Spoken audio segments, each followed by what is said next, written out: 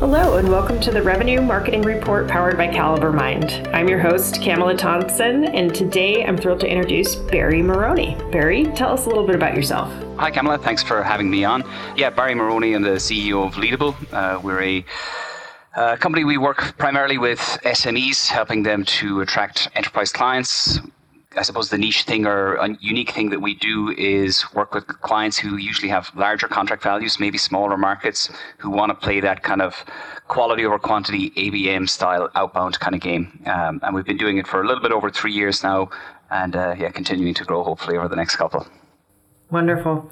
So before we jump into our favorite topic, ABM, and I swear it's only behind attribution and being divisive in marketing. But before we dig into what it is and what it isn't, I'd love for you to give like a ballpark estimate. What's the ratio of people doing ABM in the truest sense of the word versus something else? Yeah, good question. And I would say anecdotally, of every 10 people that I speak with who believe, and I think that they genuinely believe that they are doing ABM style outbound, I would say that 1 or 2 out of every 10 are actually doing it in the way that it can, are actually unlocking the potential of doing it. And the others are doing very minor amounts of account-based kind of customization or prep in advance, but certainly not what I would class ABM. And I would say it's as high as kind of 80 or 90% are not. Wow. Well, and I would agree with you on that assessment anecdotally, of course. So let's take this opportunity to kind of break down what ABM is and isn't. I would love to hear that from you. Yeah, I mean, where it pertains to outbound, obviously that's our area of expertise at Leadable, so that's kind of what I'll talk on. The point I made a moment ago, I've been as guilty of this as everybody else that I've spoken to. If you asked me this question 18 months ago, I thought that we were heavy on ABM, and I would tell people, that this is kind of what we're doing. But now I realize, what we are actually capable of doing now compared to what we were doing then. We were only kind of touching the surface of it, really. And what I would say, it is done correctly. Now, done correctly is also a subjective term, and it varies on a customer's use case. So, for example, if a client of ours has very large contract values and a very small total addressable market, they will play a very different game to somebody who has maybe small to mid-sized contract values and maybe a large total addressable market. If we take both ends of that spectrum, and what I would always say is that I don't believe it's necessarily something that you should do if the contract values are very small. It's probably too much work without enough of a return. But if we start on one end of the extreme side of the spectrum, the very large contract values, the very small total addressable markets, doing a deep dive into any given account, identifying the potentially 10 plus or maybe even more key stakeholders who can influence the decision, and creating bespoke content for every touch point that you're going to have with them, and rolling it out across multiple channels, like obviously email and social and calling and physical mail, and everything bespoke to every individual at every touch point. Now, if that makes sense if you've got 6-figure contract values and maybe a smaller market because you want to make the most of everything that's out there. But on the other end of the spectrum, you're talking about maybe larger contract values, and you want to balance that. You want to get the right balance of quality, but also with quantity. And I think that's where your kind of ABM can really help, even more so than the other ones, because you can do things at a brand level. So you might look at doing deep research on certain brands and then rolling out brand-based messaging to multiple stakeholders within those brands. It's not quite as bespoke to the individual as the other way, but it allows you for the same amount of time and costs to basically roll it out to more companies, and that's maybe more suitable. So I think that's what it is. What it absolutely is not is, and this is probably the most common thing that I see where people are talking about doing ABM, is splitting up accounts among their reps. So saying, we got 5 reps here, we're going to give each of the reps 20 accounts, but then the reps just behave like normal with those accounts. And nothing is different, nothing is done differently for any of them in any different way. That's probably the most common thing that I see, as well as obviously the tried and tested old school, or when I say old school, maybe 5, 6, 7, 8 years ago, the use of variables to kind of act as personalization used to these accounts. And that's also not ABM. And then some people think what that would be. I'm hearing a couple different flavors of ABM, and correct me if I'm wrong. So, and it's really dependent on total addressable market and contract value. So if you have a lower contract value, let's say it's over 10K, but you're around 60K, it's not the six figure. It sounds like targeting specific companies and customizing at the company level, and still doing the multi-channel approach, but not quite as much work goes into the person by person personalization.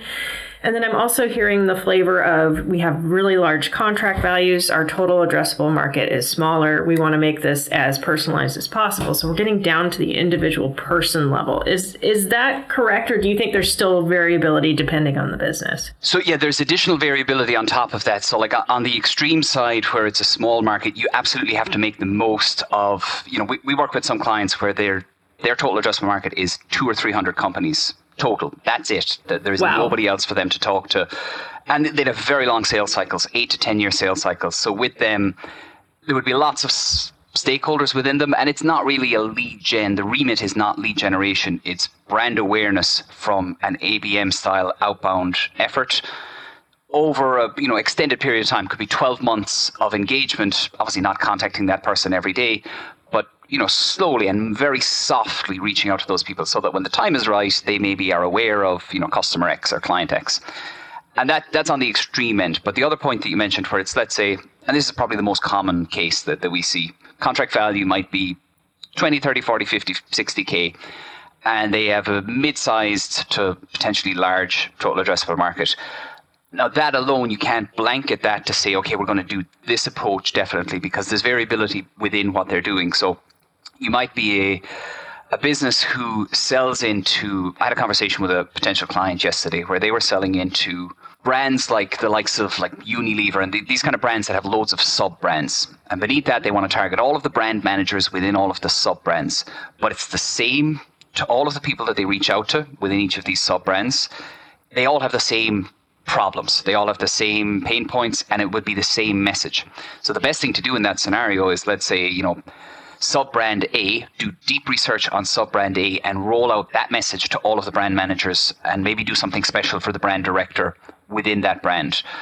But then you might have somebody else who has the same contract values, same total addressable market, but when they target companies, they're targeting somebody in IT and somebody in marketing and somebody in finance and somebody in operations. And each of those people has very different pain points. So you can't just write company-based messaging and roll it out to an IT person and a marketing person at the same time because they have different motivations.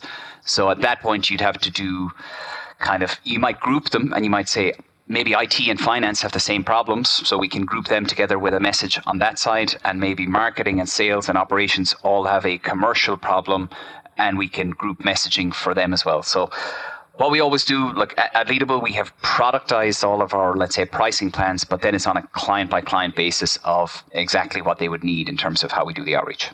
Yeah, that's such a great point because you're spot on. I totally agree with the persona-based pain points. It's going to be highly variable across IT, finance, and marketing. We just care about different things.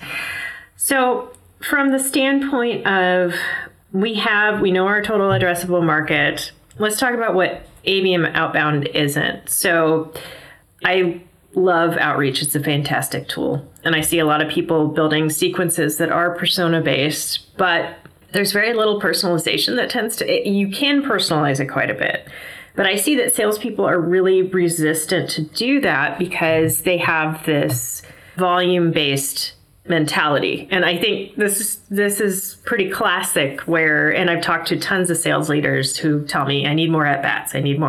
And it's less about the conversion rate and the quality of the individual leads and how they're moving into pipeline, and more about, I just want my sales guy in front of this because they're the one who's going to make the sale anyway. How have you combated that disparate notion between departments? And maybe marketing's the one with the attitude, although I see this more often on the sales side, I got to be honest. I don't blame them because they have to hit a quota. Yeah. So, yeah, you're right. It's a conundrum because the quickest way to really quick wins is volume. So you take everybody, blast as much as possible, and you will get some quick wins. Now, at a massive cost, the brand impact is very negative from that type of outreach, and you will burn through your market very, very quickly. So if you have, now I say that with one caveat. If your contract value is, let's say you've got a $500 a year SaaS product and you can sell to pretty much everybody, that's your game. Spray and pray, throw as much out there in the hope that whatever sticks. And that's definitely the best way to go. But if you want a slightly more quality approach and the contract values are a little bit larger to justify that, then that's a very dangerous game. That's a very short-sighted game. And we've actually seen that in the market lately. I won't actually mention the names of the companies, but there's been some big companies laying off at scale SDRs over the past 3 to 4 weeks or last month. And that is as a result of building up those teams too quickly, huge volume of SDRs doing high volume generic outbound. And it just, that model does not work. It's designed for very, very quick wins. It's not sustainable in any way. And we're seeing the kind of results of that in the market at the moment. So I think it's never been more prevalent to do this type of quality outreach than we're seeing right now. Yeah, I like that point, and very on topic for where we are in the market. So I've seen sales organizations grow at the extremes in two ways, and then there's 100 flavors in between. So one is you need to hit more revenue, you add more reps. Yep. And then the other way is to be more intentional about it, really focus on conversion rates and how well each rep is doing. So in the hire more reps, I tend to see they've got about 20% of their reps who are just killing it, and the rest of the 80% are kind of struggling. Yep. So when we first roll out an ABM approach, does it make sense to roll it out with a subset of the team, record the wins, and really celebrate it publicly? Or do you start at the top and really get buy-in from the leadership team? What have you seen be more effective? Good question. So I would say the latter part of that, buy-in from the leadership team, regardless of anything else, is important because it's a longer term game. You go with the blast model, you'll get your quick wins potentially. If you don't get quick wins, you're in big trouble because you're not going to get longer tail wins. But with this other model, this time kind of softer, more personalized approach, it's probably a little bit slower because you're not going to be hitting as high volume immediately, and you're going to kind of slow roll these people. So you need the buy-in for them to be okay with saying, okay, we're going to look at this kind of, in 6 months' time as opposed to pulling the plug in 30 days' time. So yeah, on the first point, selecting a few team members, and this is something that comes up quite a bit because you're going to have to benchmark the success. It's a very different type of approach, and people will want to be able to see justifiable ROI from doing it because it's more time consuming and as a result more expensive.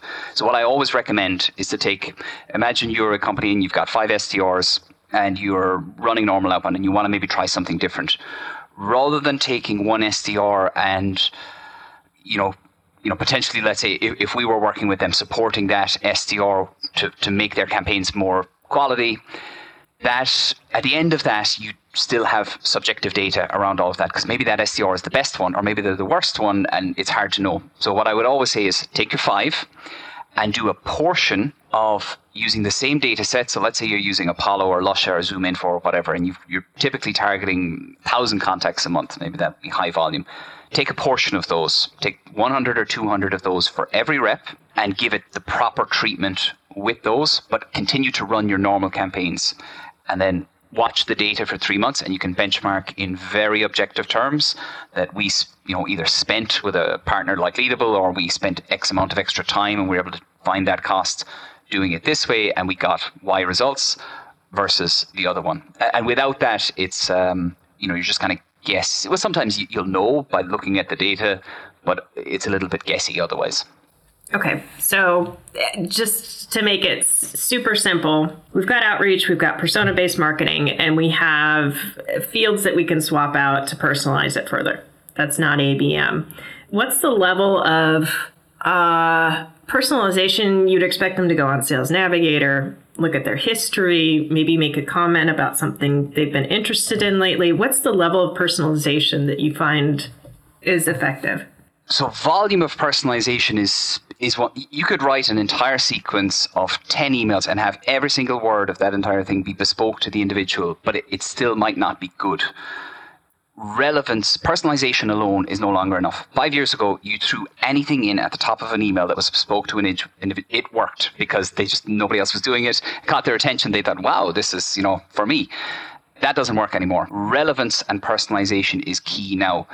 So being able to join the dots between what a person or what a business or what a function within a business is talking about publicly or what they're going through, and tie that to how you might be able to help them in some kind of tangible way, that's the key part. And then being able to articulate that in a natural way. Now, that's the thing I think that SDRs struggle with the most, because that's a skill that comes with experience, and SDR is typically, relatively inexperienced. It's an early stage role.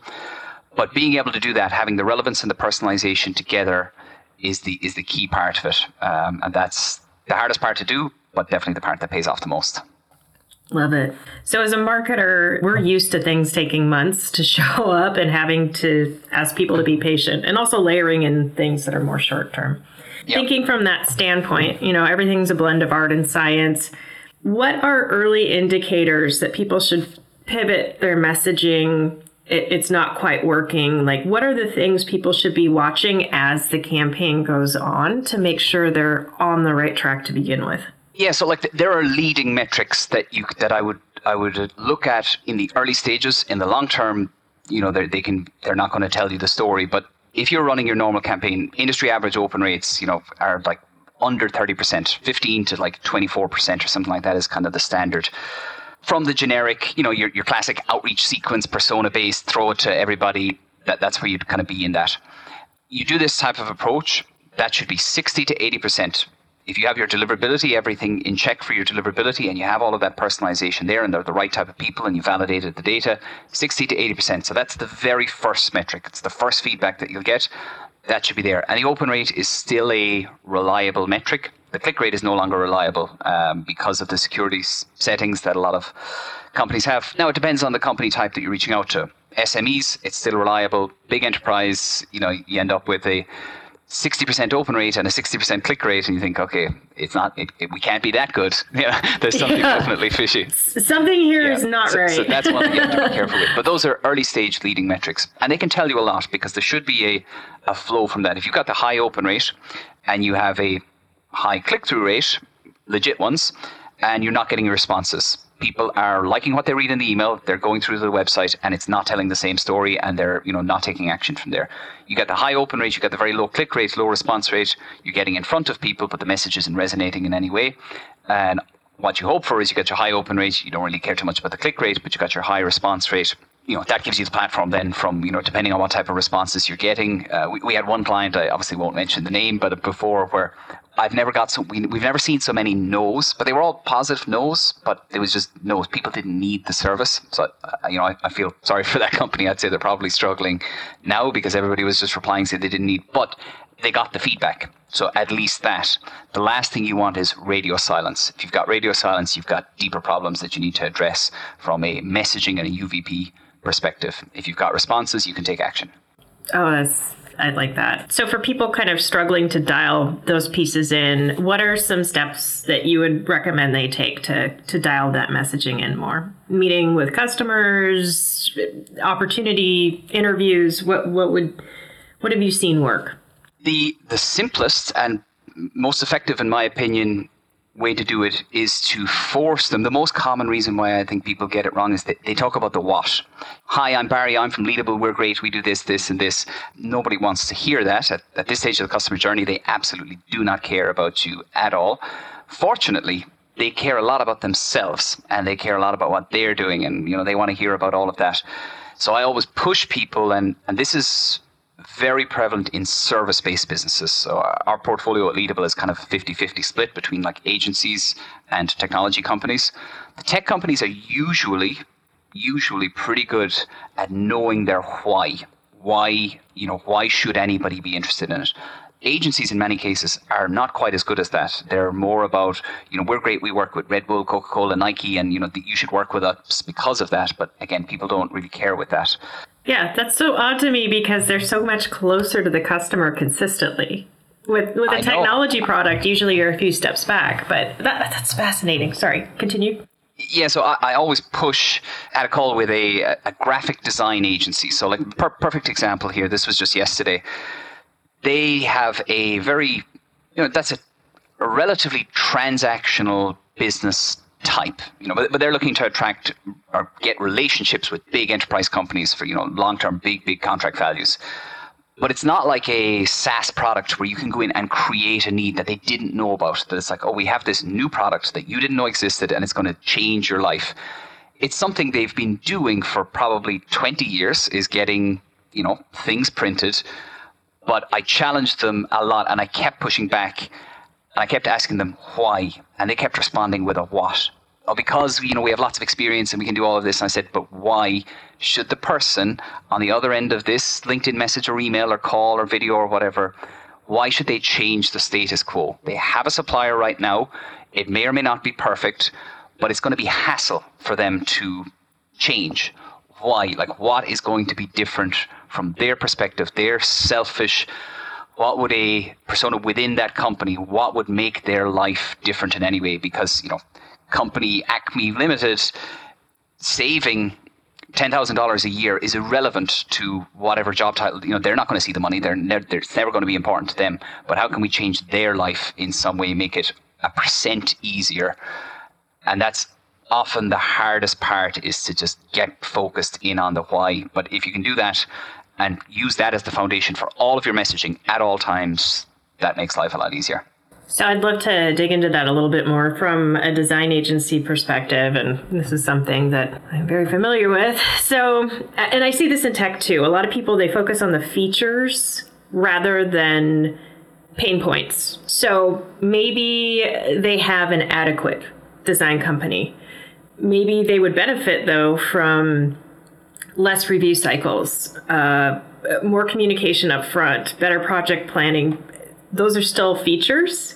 So how can we position that in a way that would personally impact them on I don't want to say selfish level, but more empathetic level? Yeah, I would definitely say a selfish level. I would push for that, because that's, we're asking, particularly, you're talking about, I think most of the listeners will probably be selling to enterprise in some way.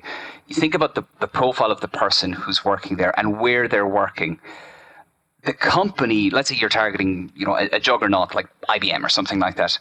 The person in the company, the IT director or, an IT director, a marketing director, IBM making a little bit more money is so irrelevant to them. Like it's not IBM doing anything better, really. It doesn't matter to them. No matter what they say, really deep down, they don't really care, no matter what. I refuse to believe anything otherwise. Yeah, status quo is fine. It's cool. Exactly. Nobody ever lost their job for, bringing in the status quo. They maybe lost it for doing something a little bit crazy. So you need to tap into why is it going to change your life. And it might, the motivations might be different for different people, but it might be just something simple as it's just going to take less of their time to do it. And maybe they can just spend a little bit more time, particularly now if people are working from home, a little bit more time with their kids, or a little bit less time, more time doing anything, really. So that's it. I love that part. So I spoke to it'll take less time. You made it personal. That's great. Exactly. And one thing we always say so there are 3 things we try to avoid clients, or advise clients to avoid in their messaging. The first is fear-based messaging. So, if you don't take our product, you're going to go to jail or you're going to lose your job. So that people don't respond well to that. They shut down. So you don't want fear-based messaging. And the other 2 are, we will save you time and we will save you money.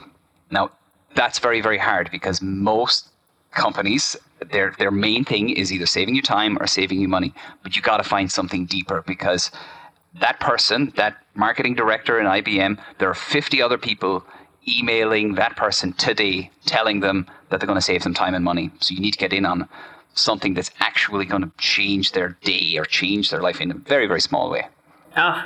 Ending the episode with some fantastic advice. I love it. So Barry, thank you so much for being on the show. Where can people find you online to network?